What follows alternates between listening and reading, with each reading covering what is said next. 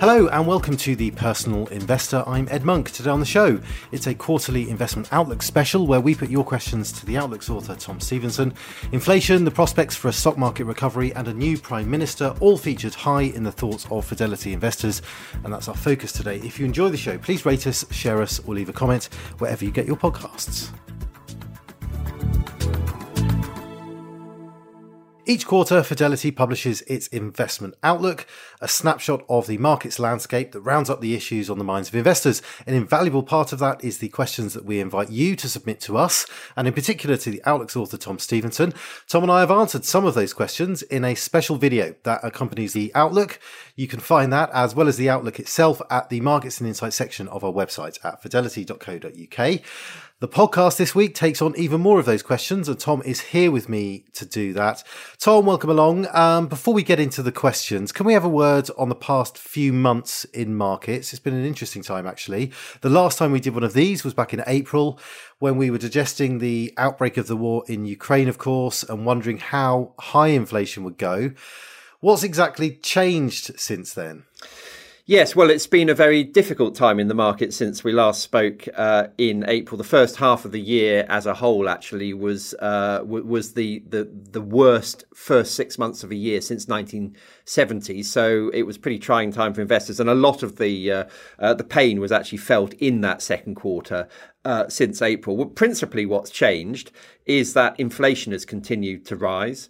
Central banks have made it clear that they intend to get on top of inflation by raising interest rates in order to bring prices under control. And that has had the impact on markets that you would expect.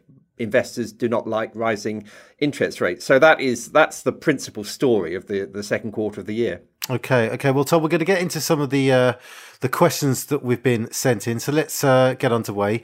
The first one is this. What are your thoughts, Tom, on the possibility of a UK and US recession? And what impact do you think this will have on global equity markets? So are we heading into recession, Tom, and what's the effect going to be? I think we probably are heading into recession on both sides of the Atlantic. And it's really related to what I've just been talking about. Inflation has emerged as a major issue. Central banks are raising interest rates in order to get on top of inflation. But the consequence of that, unfortunately, is that we are likely to see a significant economic slowdown as a consequence of rising interest rates. The question is whether we end up with a rather mild recession that has already been priced into markets, or whether we end up with something rather deeper, which causes an earnings decline, a corporate earnings decline. That, I think, is probably not priced into markets. So I think that's the key question. A mild recession, I think we're probably there in terms of valuations. A deeper recession, we may not be. Yeah, and actually, you know, we're here to discuss in part your outlook, and one of the points you make in the outlook is this comparison that can be made with previous bear markets, and that's what we've seen this year. You make the point in the outlook that when those bear markets are accompanied by economic slowdown and a slowdown in earnings, you can get a much bigger, much more significant drop from what we've seen so far, right, in markets. Yeah, I mean, just to put some numbers on that, Ed, the history books suggest that over the long run, the average fall in the market, when you have a bear market that's associated with a recession and a decline in corporate earnings, is something like 35%. When you have a milder form of bear market, one that's really just about sort of, blowing away some of the froth is how I expressed it, just getting rid of valuations that have gone too far, but it's not associated with a recession and an earnings decline, then the average fall is around 22%. Now, that's not a million miles away from what we experienced in the first half of the year. The S&P 500 was down 21% in that first 6 monthly period. So that's why I think I framed it in that way, that, if earnings can hold up, then we've probably had the valuation reset that we need. If earnings don't hold up, then maybe markets have gone a bit further to fall. Well, that's a big question for the weeks and the months ahead, Tom. Let's move on for now to our second question. Two questions in one here, actually, but I'll allow it. I have two questions, Tom. One, how are bank stocks expected to behave in a recession? And two, have tech stocks seen their bottom now?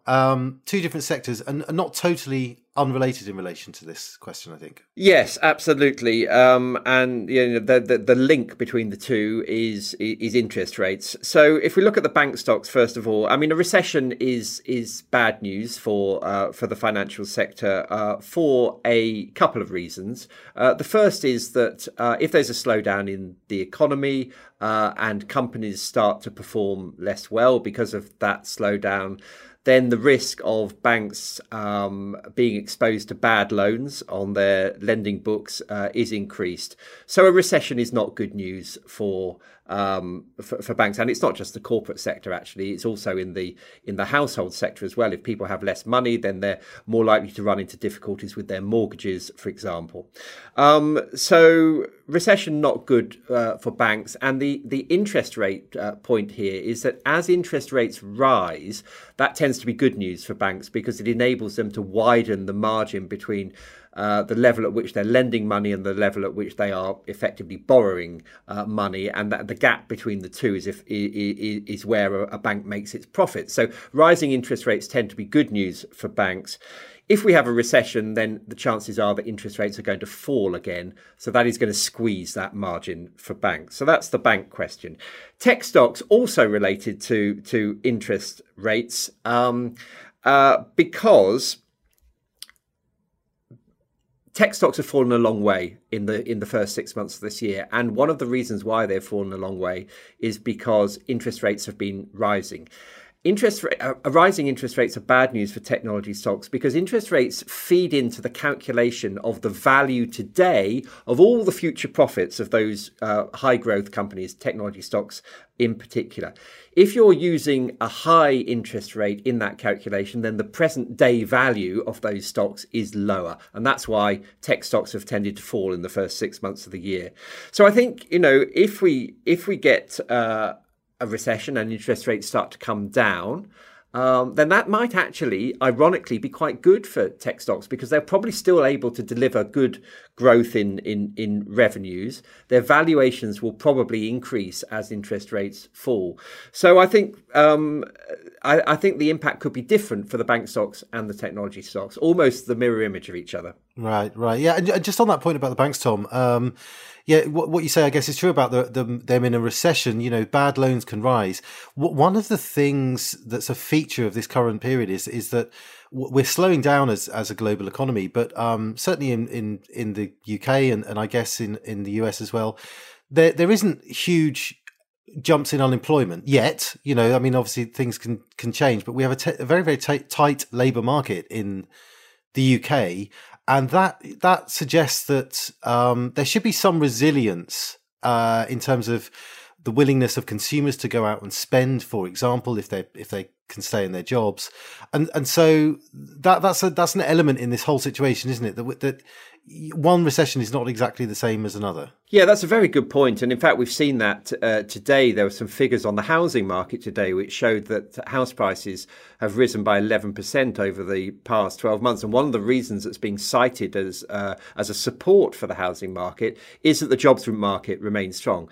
If people are confident that they will remain in employment, then they're going to be much more likely to be willing to go out and spend money on a house, and it does support the housing market.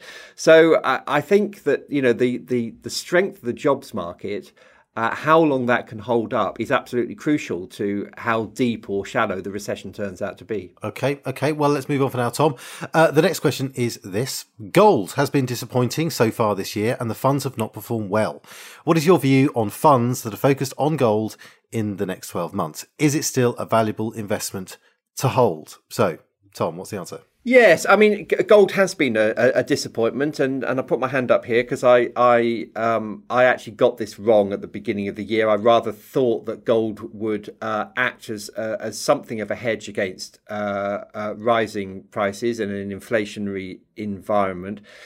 We haven't seen that. I think one of the reasons, well, I think there are a couple of reasons why gold has not performed well. I think as interest rates have risen generally, investors have become wary of the opportunity cost of holding an investment, gold, which doesn't pay an income. So as interest rates go up and you can get a reasonable income from other assets, like, for example, government bonds or shares, then you're less inclined to park your money in an asset which doesn't pay you an income. The other reason I think why gold has not performed so well is that the dollar has been very strong, and gold is priced in dollars. As the dollar rises, gold becomes more expensive for buyers of gold in other countries, in other currencies, and that tends to have a depressing impact on the price of gold. So I think rising interest rates and the strength of the dollar have provided a bit of a headwind for gold. Now, I think it's possibly not the right way to look at gold actually as an investment. I think one of the important ways to look at gold is as a kind of insurance policy against things not going well, because it tends not to be very highly correlated with the performance of other asset classes. It marches to a different drumbeat, if you like. It's a good thing to hold in a portfolio in a relatively small percentage of your portfolio, probably, but it's a good thing to have because it does provide that lack of correlation, that insurance policy. Yeah, I was going to make the same point on gold. I think it's always the way that there are some investors out there that will move quite forcefully into gold at different times, hoping for a big turnaround, and it's just not that predictable. The conditions under which gold performs well, they're very, very, very changeable, and it's and hard to predict. But then there are these pockets when it can prove itself, and I think if you're going to hold gold as a sort of diversifier in your portfolio, I guess you have to factor in there's going to be periods when it just doesn't do well, and that's sort of part of the deal. Yeah, it's a long term investment. You should just hold it there and kind of forget about it, I think. Okay. Well, let's move on for now, Tom. The next question. Hi, Tom. It seems that many respected actively managed funds have significantly underperformed their respective indices so far this year. What do you make of this in general? And does it mean that for the ordinary non-expert investor, index funds or tracker funds are a more reliable and less risky choice? So what do you make of that? Yeah, that's a very interesting question. And I think to an extent it's true. I think that actively managed funds have been a bit of a disappointment. And I think there's a good reason for it. And the reason is that markets have been driven by quite a narrow leadership. So in recent years, we've seen markets, especially the US market, really driven by the technology stocks and a relatively small number of technology stocks. What that has meant is that if you were not exposed to that particular corner of the market, you would have really struggled to keep up with the market index as a whole. And more recently, we've seen something similar actually with the way in which markets have been driven by oil and gas companies, and less so very recently, but certainly a few months ago by the miners, by the commodity stocks. And again, if you were not exposed to those two sectors, then you would have really struggled to keep up with an index like the FTSE 100, which is very heavily dominated by those kinds of stocks. So I think it's the narrow leadership which has meant it's been difficult for investors to keep up with the indices. Yeah, and this question never truly goes away, does it? The active versus passive question. Active funds are more expensive is in general, I'll generalise, but in general they are, and that's going to put them at a disadvantage and always put them under scrutiny in terms of their performance versus index funds. If you're gonna go for active funds, that's an extra risk, I suppose, that you're taking. You're taking the risk of what the markets in general will do, and the risk that your particular chosen funds is going to be able to outperform the market. And as you say, Tom, for all the reasons that you lay out, it's been hard. It doesn't have to be either or, does it? And I hold both, and I think that actually index funds, tracking funds probably are the correct or an appropriate choice for many, many, many people. But you still might have space for active around the edges. That's certainly how I do my investing. And, they've asked the question about whether it's more reliable or less risky.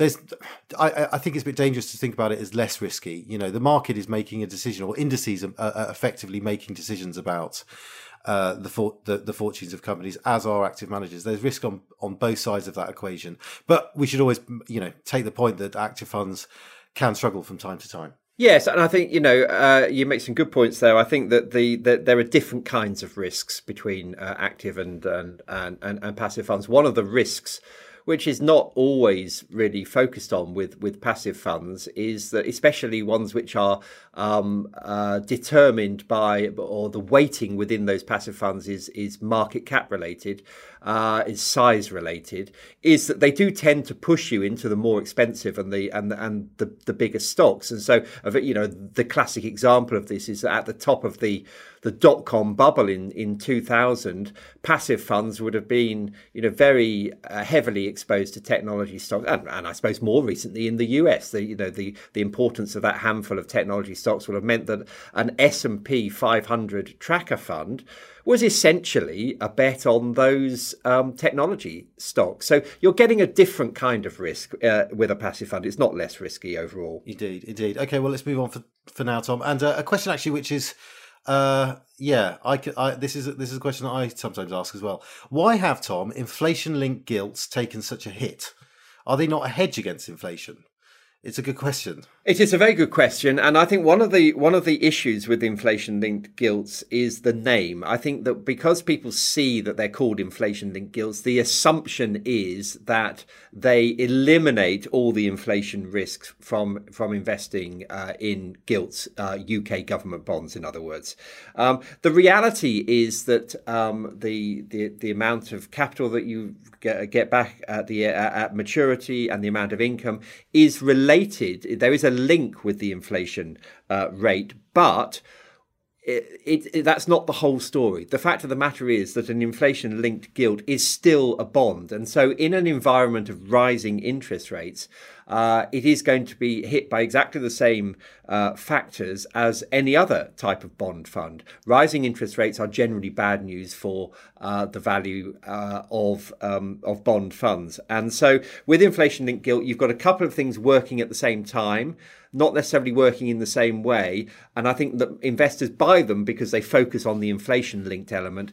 They maybe forget that this is basically a bond fund, and it will be affected in the same way as other bond funds. Yeah, and forgive my ignorance. So is it the case, Tom, that whilst the income that an inflation-linked bond will pay will be influenced by inflation? There is a link there to it, as you say, but they have a price as well, and or the capital they return will still be eroded by inflation, and so they can still move, and they do move actually. They correlate to what the wider bond market is doing. Yeah, absolutely. They are influenced by the same forces as other bond funds. As interest rates rise, then the yield on the bond on the bond fund will also rise, and as we know, yields and prices move in opposite directions. So that will be a hit to the capital value of the bond. Yeah. Okay. Well, let's move on, Tom. And this is a question that actually reflected many that we got. We obviously don't answer or ask the same question over and over in these things, but I could have picked 5 or 6 with basically the same question, and it is this. Advice at the time of a downturn is inevitably to do nothing. I've watched very large sums disappear over the past year and would like to know, is there ever a point when investments should just be withdrawn and you wait to reinvest when the climate is better? So lots of people are having the same feeling here. What's the answer, Tom? Yeah, well, I mean, the answer is yes, of course. There are times when the sensible thing to do is to take your money out of the market, wait for the market to fall and reinvest at a lower point.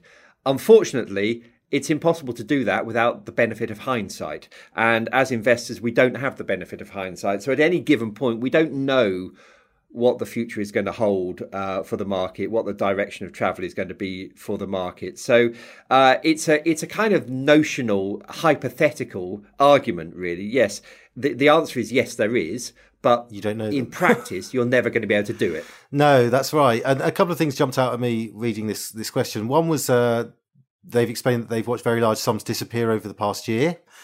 I wonder what their paper gains were in the 2 years preceding that. That would be one. That would be one question. You always need context when you're looking at what your investments have just done.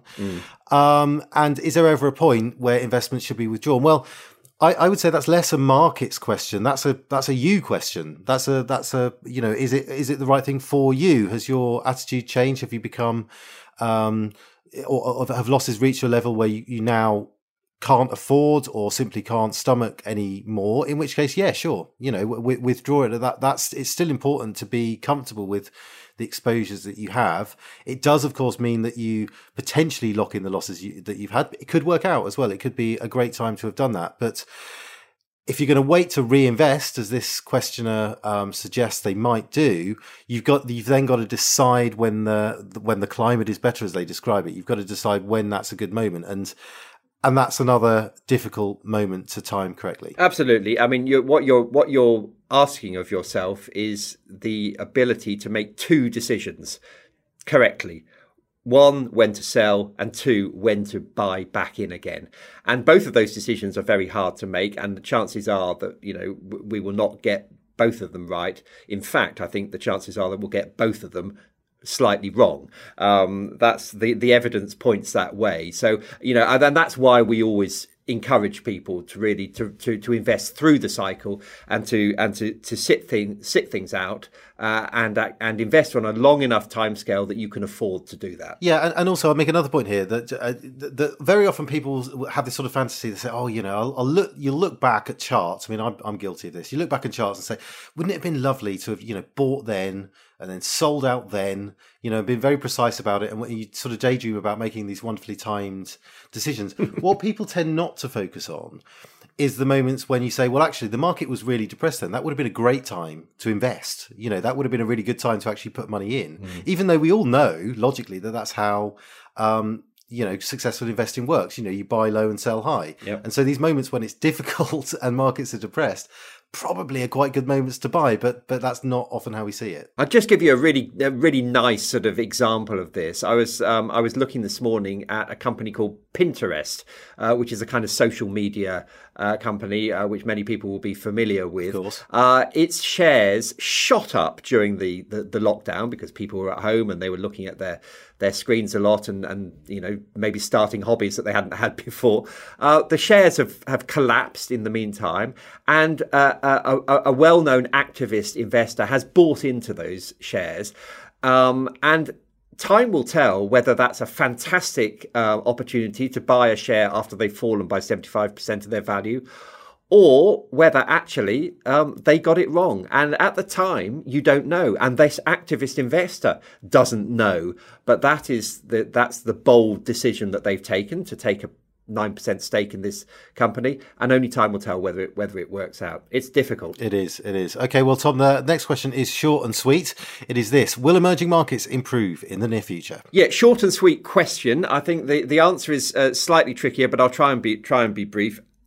Emerging markets is an area which is difficult to generalize about because there's so many different types of emerging markets. It includes China. It includes commodity exporting countries like Brazil, South Africa, for example. It includes countries like Taiwan and Korea, which are essentially, high-tech exporters. They all face very different questions at the moment. Some of those technology exporters are struggling a bit because the global economy is slowing down. Some of the commodity exporters have done well. They're doing less well because commodity prices have fallen back. So I think it's quite difficult to generalize about emerging markets at the moment. Okay. Well, here's a more personal question, actually, Tom. The questioner asked this: I have started a trust for my granddaughter. Currently, the funds are invested in a multi-asset fund, which has been performing badly recently. I'm considering moving the assets into a trust like Scottish Mortgage or Alliance Trust, which is global in nature and covers most investment styles. I would be interested in hearing your views. And they add, my granddaughter is 2 years old. So a few things to unpack there, Tom, so away you go. Okay, well, I mean, multi-asset funds, I think, are generally a good idea because they put your eggs in lots of different baskets and they, in theory, give you a smoother ride. the reality of multi-asset funds is they're quite difficult funds to manage, because if you think about, an investor, they have an area of expertise. They may be very good at investing in, small shares, or they may be good at investing in government bonds, for example. You're asking a multi-asset investor to have some knowledge about lots of different types of investments, and maybe that's too much of an ask, and maybe that's why quite often multi-asset funds don't perform particularly well. The second part of the question is interesting, though, because the funds, or indeed both of them, are investment trusts that this investor is considering moving into. I would suggest maybe that would be a good move, but I think it would certainly be a riskier move, because let's look at the Scottish Mortgage Trust as an example. That is a trust which is heavily exposed to the technology stocks that we've been talking about. It performed very well. It's performed less well in recent months. So actually deciding to put your money into a trust like that is actually taking on a different type of risk from the multi-asset fund. Yeah, well, I mean, the part of the question that immediately jumped out at me, Tom, was when they said my granddaughter is 2. Yeah, good point. And that means that if this genuinely is sort of her money and that she can access it much later in her life, she has a very, very long time horizon to wait until she can, will need the money potentially.